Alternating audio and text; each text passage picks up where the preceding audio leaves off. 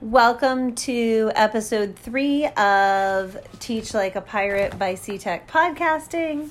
I'm Nicole Huff, and with me is Sylvia Ellison, and I'm excited to continue our conversation. I know we've been setting this up by kind of reviewing that, what passion and immersion were. And we talked about passion being a mindset and immersion being an action. And I think rapport is an extension of those two, in that rapport is my actions toward or with students. And so if we're thinking it's within our classroom. Right. And I think that if you follow things like Danielson's rubric, the first thing we have to know is our content and how to teach it. But the second thing we have to know is our students before we can even think about planning a lesson. Right. So I think it's really neat or cool how he puts rapport, and he talks about the relationships that we need to build with our students at the beginning or included in his philosophy. And it really relates back to passion for me, because just like he mentions that we need to have different kinds of passion when we're planning and how to bring that in. If I build rapport, he talks a lot about knowing who your kids are and what they like as a way to help engage them in lessons. It's the same thing. If you're teaching content that they don't naturally fall in love with, bring in their passions, which by building rapport with them. Yes. What I liked also about this chapter is that he jumps into the practical with this one, because he goes through his first 3 days. And I like the systematic approach and what he uses. So instead of spending day one just going through your rules... I haven't done it in years. I know, which is why I think kids don't show up the first day of school, because who wants to sit through 7 or 8 classes listening to what we can and cannot do? But Right. His methodology is a way to, and I think that we're going to see that through our quotes today, is his way of getting to know students, but them getting to know him. Sure. But then he's really sneaky about teaching procedures, teaching skills they're going to need, like collaboration and cooperation, those kinds of things that he kind of embeds. He integrates it, right? Or integrates, that's Either the way, word. yes. Yeah. I would get my kids up and moving on the first day. He uses the Play-Doh thing. I like that Play-Doh which idea. I like that too. I felt like they have set for so long, as you mentioned in so many other classes, that if they could do something like a mixed pair share, where I was going to ask them some get to know you questions, but I would play music like he does to set the mood and pause it, and they had to walk while the music was playing, and whenever it paused, they had to find somebody near them to answer a question about themselves with and have a little conversation, so that they would talk and they would move and they would hear music. And I would ask them some kind of off the wall questions too, like, if you had $1 million, what's 2 things you'd buy with it? Just 2. I don't want to know the rest. Or, right. To find some sort of wacky answer that just wasn't what they would normally share. And I could start to build some relationships. And the Play-Doh idea is so easy now, because you go to the Dollar Tree and probably get 6 for $1 if you get the little birthday ones, right? And I just like the idea of that one, because it's creative, it's independent, so you don't have that. It uses the other side of the kid's mind. Yeah, there's so much value to stress-free. If I am feeling stressed out about something, I can just spend some time squeezing the thing before I start melding. So getting back to our protocols and finding the quotes, this was I want to just let the world know how interesting our brains think, because we chose, once again, 2 quotes that they weren't the exact ones, but they were connected. Yours was like the original quote, and mine was the result of the quote. So it was almost like we kind of bookended our thoughts. Yes. Which I always think that, great minds think alike kind of mentality here, that we were actually having some great thoughts on our own. And so I think putting them together on record is going to be really powerful. Putting the quotes in conversation as we sit in conversation. Yes.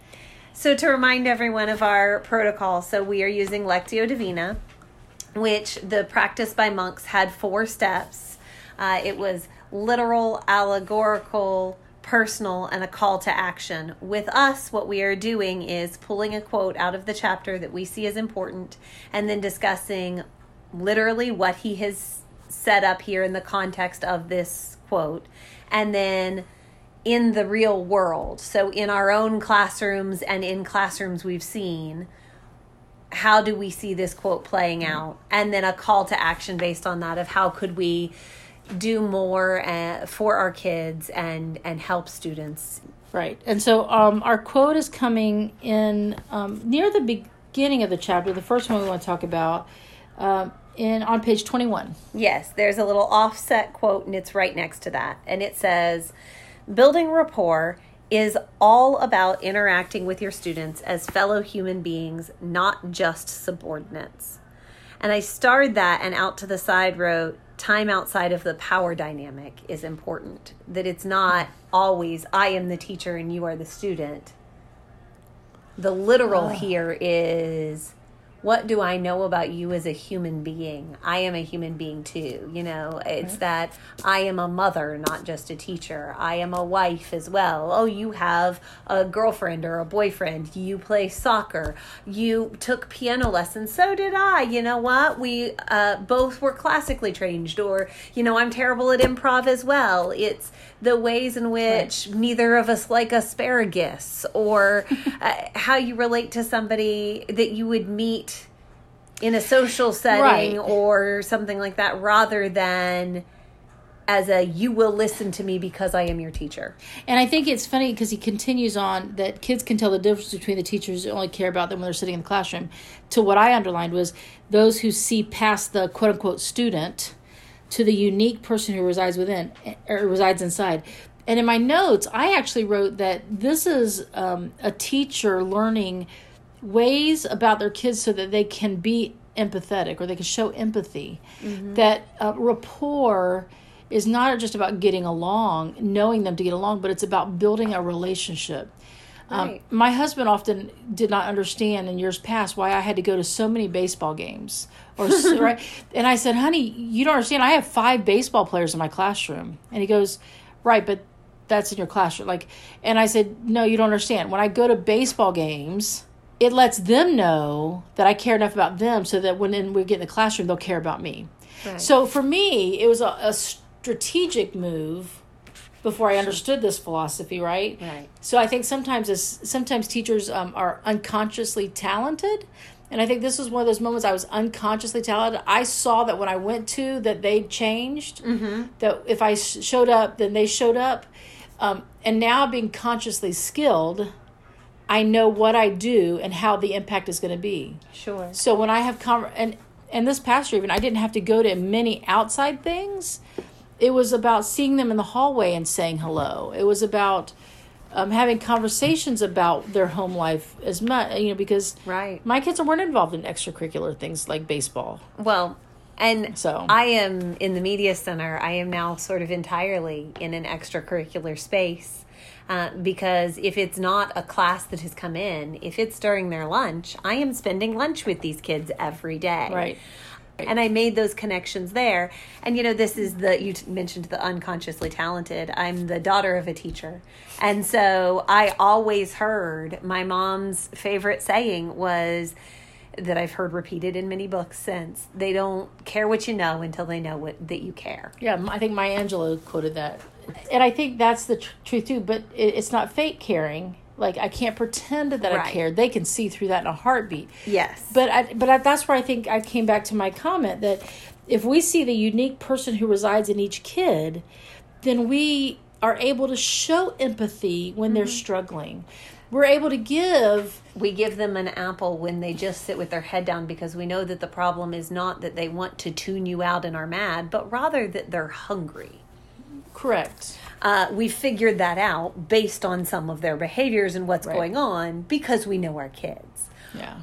And I think that I always, when I talk to new teachers and veterans about this, it's about getting past judgment and getting into curiosity. Mm-hmm. Right? That if I'm, and I think Sabrina Gates is the one who taught me this, that it's not about approaching everything through the front door, but think about your neighbors. Your neighbors usually come in through the side door. Right? Mm-hmm. Or your back door is open always to them. And they're the ones who kind of just come in and hang out on the couch. And so I think sometimes our students, when we want to engage them academically and they're not, then instead of coming through the front door and just slamming like a bull in a china shop, here's another 0. Why aren't you doing blah, blah, blah? We've got to turn around and go in that side door and say, I wonder what's going on in this kid's life right now. Because... their life is not like mine growing up. I'm so glad that I don't have to live through the hardships that they're having to live through. And so... it's the honey, come have a conversation with me. Yeah. Thing. Or noticing the signs that make me see, is this a time when I need to offer conversation, or when I just need to offer a granola bar because they're hungry, or a bottle of water because they're angry. A bathroom pass so that they can go walk off some of these jitters, or... Correct. Is this a time when I need to bend the rules a little bit to provide a safety net? I always think of this in terms of my church.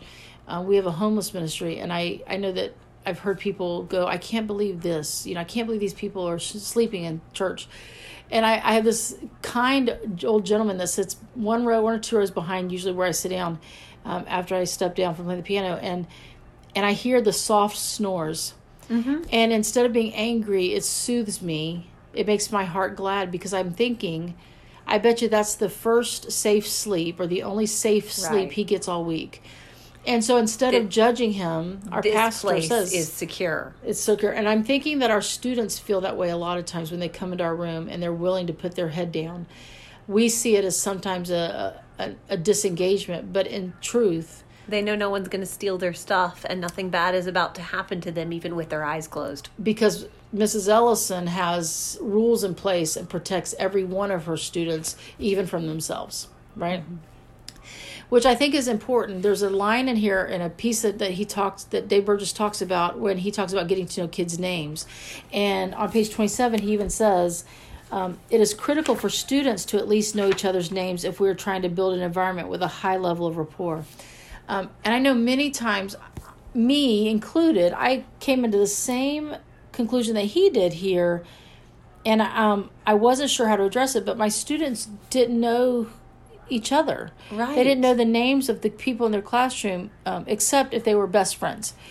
And so I thought it was interesting that well, actually, it made me feel better that he experienced the same thing. Like, okay, I'm not the only one who feels like a bad teacher when that happens, right? He said that a couple times, that he likes to say what really happens, and that yes, he still fails sometimes, that sort of thing. And people have applauded him for doing so. And he said if he just says everything's wonderful all the time, then that kind of negates all the hard work, and it doesn't tell you that even your best intentions sometimes are accidentally going to fall flat.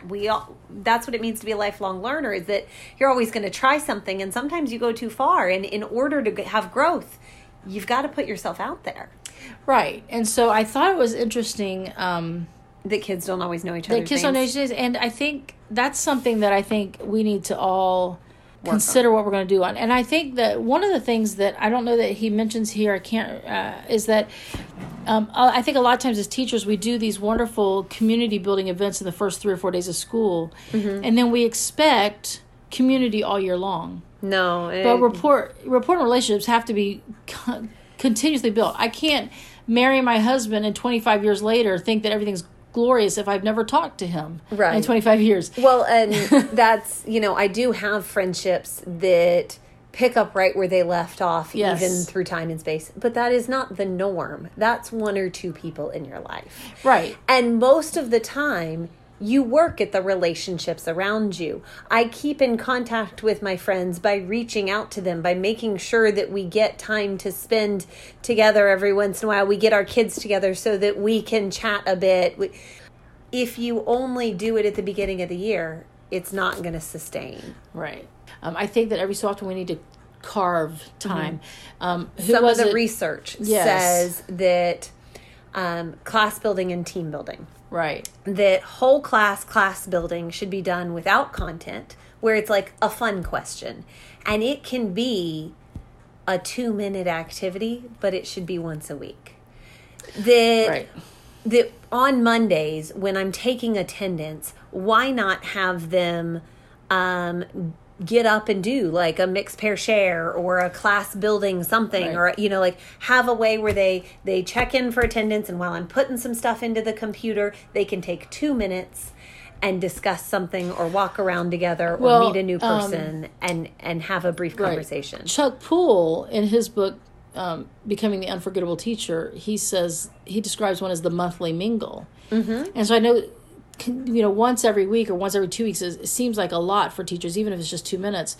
But the monthly mingle, he extends that to, I think, which would help this issue about knowing names, is that every time a kid walks around, they have to start with "my name is," and then they have to repeat the other person's name.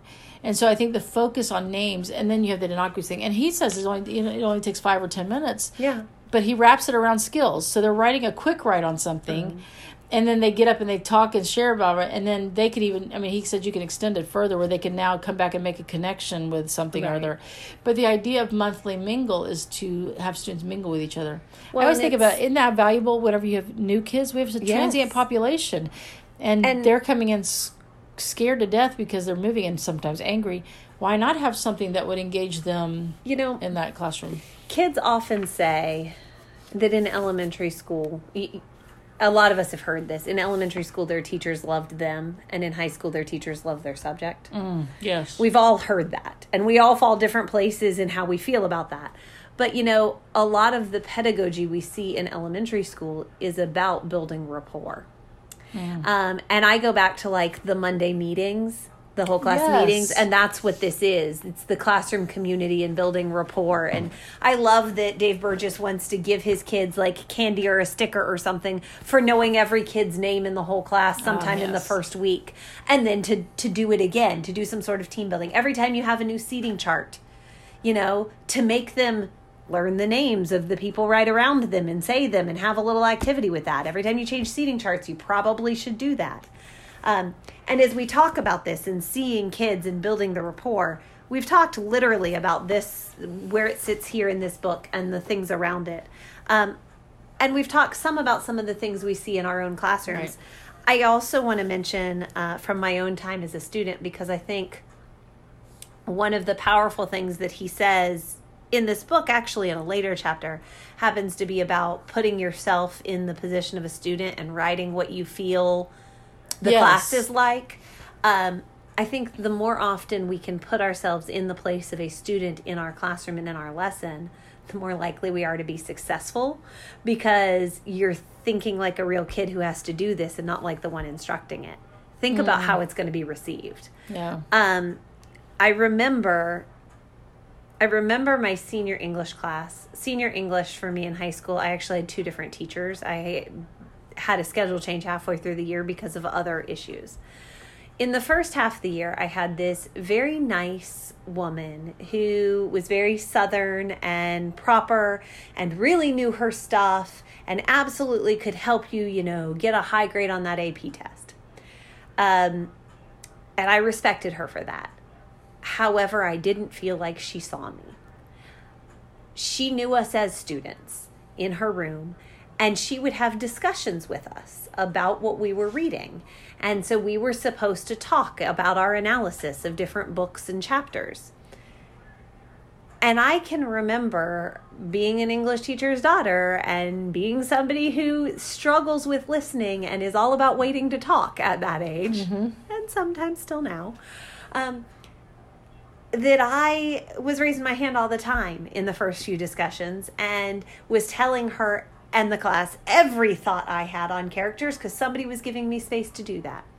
And then it came time to have the timed writing at the end of the book. And she said, nothing that was said in class discussions can be used in your timed writing. And I asked why. And she said, because it needs to be your own original thought. And I said, but what if you are the one who said it? And she said, I can't remember who said what.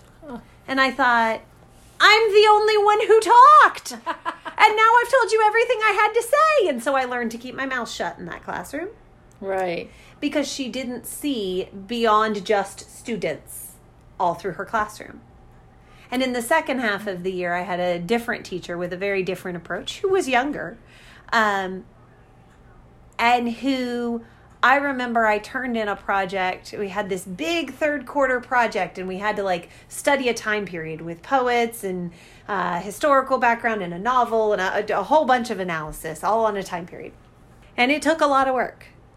And I turned it in, and when I got it back, there was a note on it that said, a lot of what you said connects to some research I have done on such and such. I thought you might be interested. And there was a brief bit of something that my teacher had turned in her master's degree program. Oh, wow. What a connection. She saw that I was interested, and I just was like blown away by this because she saw that I was interested in the topic and actually liked it and liked writing and English and handed me a bit of her work as a student because that's that different power to her. She put us on the same level there as well as made me in awe of her. But what a difference that makes. Right. And it felt so different, and I was willing to do so much more in that second classroom. Yeah, wow. Yeah, that is a powerful idea of rapport and relationship. Is the acknowledgement of your hard work by equating it to her work on her master's. Yeah. I mean, there's power in there that is subtle, but students pick up on that subtlety. Mm-hmm. So thank you, Linda Peters. Oh, I remember her.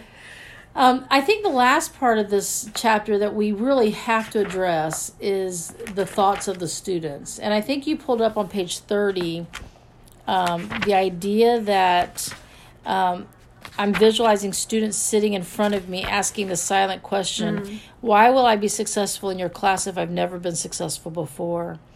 And I think that's a very powerful question that many of our students have come to us with. And I think often we let them down because we either, one, don't address that question at all. Two, we are ignorant of the fact that they're having that question. Mm-hmm. Or three, we don't care about the question. Right? And any one of those... Don't care, neither do they. Right. And any one of those are... legitimate reasons. I always often tell my kids to ask for what they need, and they're like, I don't know what I need, so how can I ask for it, right? Mm-hmm. I like what he says on page 31. This is another one of our bookend thinking moments, which is kind of cool. He says at the top of 31, it is our job as teachers to address the unspoken thoughts rattling around in the minds of our students. And then I like it, the earlier we do it, the better. I love the story he tells in here about a student who acknowledged or spoke out the idea that he was never successful. And at the end, after he got through day 3, the kid said, I think I might do well in this class. Mm-hmm. And he says, boom. Like it was, and in modern day terms, it would be like mic drop. Yeah. Because I now know. I got it. But what he says is, next comes the fun part, living up to my pitch and providing a course that knocks their socks off and rocks their world. I don't think we can knock the socks off of students or rock students' world if we don't understand their socks and their world. Mm-hmm. Right? This is one of those instantaneous thoughts. Like when we say that knocks their socks off, we have to know what's enclosed in them. We have to know what wraps around them tightly. What their world is like, what their life is like, what their past has been like, and not just a set of data numbers, but a trend. Yeah. Like I love looking back at student data going, middle of 7th grade, something happened. And then it's funny when you talk to the parent. I had this happen at my last school, and I said, ma'am, I don't know what happened, but in the middle of 7th grade, something happened that caused this kid to turn from an A student to a failing student. And the mother was so engrossed in her own grief. She goes, well, that's when my boyfriend died. And I went, oh, well, that explains it. And it just hurt, like the light bulb came on. She didn't see how it impacted her kid. Right, he was just my boyfriend. Well, how long was he your boyfriend? Like, 10 years. I bet you that's the only father figure this kid knew. And so it was interesting to pull that up because the mom all of a sudden realized, oh my goodness, that accounts for A, B, C, D, E, F, G, right? Mm-hmm. But, and no fault of hers. Of course not. She was going through her own grieving process, and sometimes it's hard to pull out of that to see children. But once she was aware of it, she could take action. And I think looking at students' histories, understanding those trends, and then addressing, I always say my philosophy in life about teaching is to find a need and fill a need. Mm-hmm. And I don't know if that need is personal. I don't know the need is emotional or if it's academic. Usually academic is based on the other two. But if I can find the need and fill the need, then we can move forward. And you mentioned that often the kid doesn't know, him or herself, what is needed. Right. Tell me what you need and I'm here to help you. Okay, but if I don't know. Well, the kid may not have known exactly how much he or she was being impacted. The kid may not have known how to ask for mom to help him. Or, right. But instead of pushing forward and sending this 9th grader to a career center or adult center, which I thought was foolish, because I got curious and was trying to build the rapport, which to me was like that empathy. I was trying to find a cause that we could pinpoint or that we could address. So that you could tell the kid he could be successful in your room because you were going to address his need. Right. And I think that, and we did, and that helped. I mean, let's just be honest. It's not a magic wand, right? And every day is work. And, right. And he still had to work at a lot of things because... 2 years off. Right. Whether it's for grief or anything else, if you've checked out mentally for 2 years, that's going to impact you. Correct. And then getting past the whole, like he says in the text, why will I be successful in your class if I've never been successful before? I think some of our students have had those moments, and we don't even know it in the first week of school. And instead of saying to them, I don't even think you should show up for the AP test because you've checked out all year. You haven't caught up with anything. You haven't I think that we need to become more creative in our thinking, like pull our resources, which I think is why, regardless of the site, and this is on a different bandwagon here basically, but regardless of the site, we all need support. I find it interesting that whether it's the teacher next door, a coach down the hall, but you've got to have somebody that you can talk to and talk with about your students who also knows something about them, because we can't do that. We can't figure out everything in isolation, and you want to build the connections with kids, but I may not always know, just like the kid doesn't know what the kid needs sometimes. I may not always be able to figure it out, but if I can talk it through with you, you can help me see what else happens in your room, and you can also just listen to the things I'm saying and help me pinpoint. That sounds like the kid needs to be somebody who learns tactilely, or the kid is kinesthetic. Get them a clipboard and have them pace in the back of the room. Which goes back to the rock your world. Right. So if we talk about knocking their socks off as getting to know what's inside of them, rocking the world, I think, is providing those things that they need to improve. Is it a clipboard walking? Is it a standing desk? Is it whatever it is, finding that piece? So I think our call to action is probably, I think it's two things. One, how are you going to get students to know each other's names? Right. And build that community. Correct. And then secondly, are you going to look or take on the task of being a teacher that addresses the unspoken thoughts rattling around the minds of our students?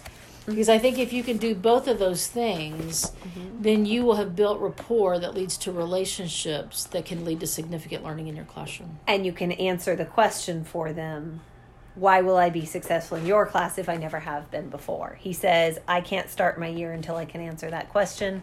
I think that's a great way for us to try to start our years, is to figure out how we're going to help the kids in our room be successful. We start by getting to know them, having them know each other so they can build community and support each other. And then we got to figure out what is it that they need and what's making them tick, so that we can give them the learning experiences and opportunities that are going to help them succeed. I agree. So if you want to tell us your stories or talk through another part of this, please, you can leave us a 2-minute or less voicemail where you talk to us about this by recording an audio message on your phone and emailing it to us at ctechpodcasts@gmail.com. Yes, that's plural podcasts. You can also participate in our slow Twitter chat with the hashtag ctechpodcasts. We'll have our call to action up, and you can tell us what you think, and we'd love to hear from you. Thank you so much. Have a great day. You too. Have a good day.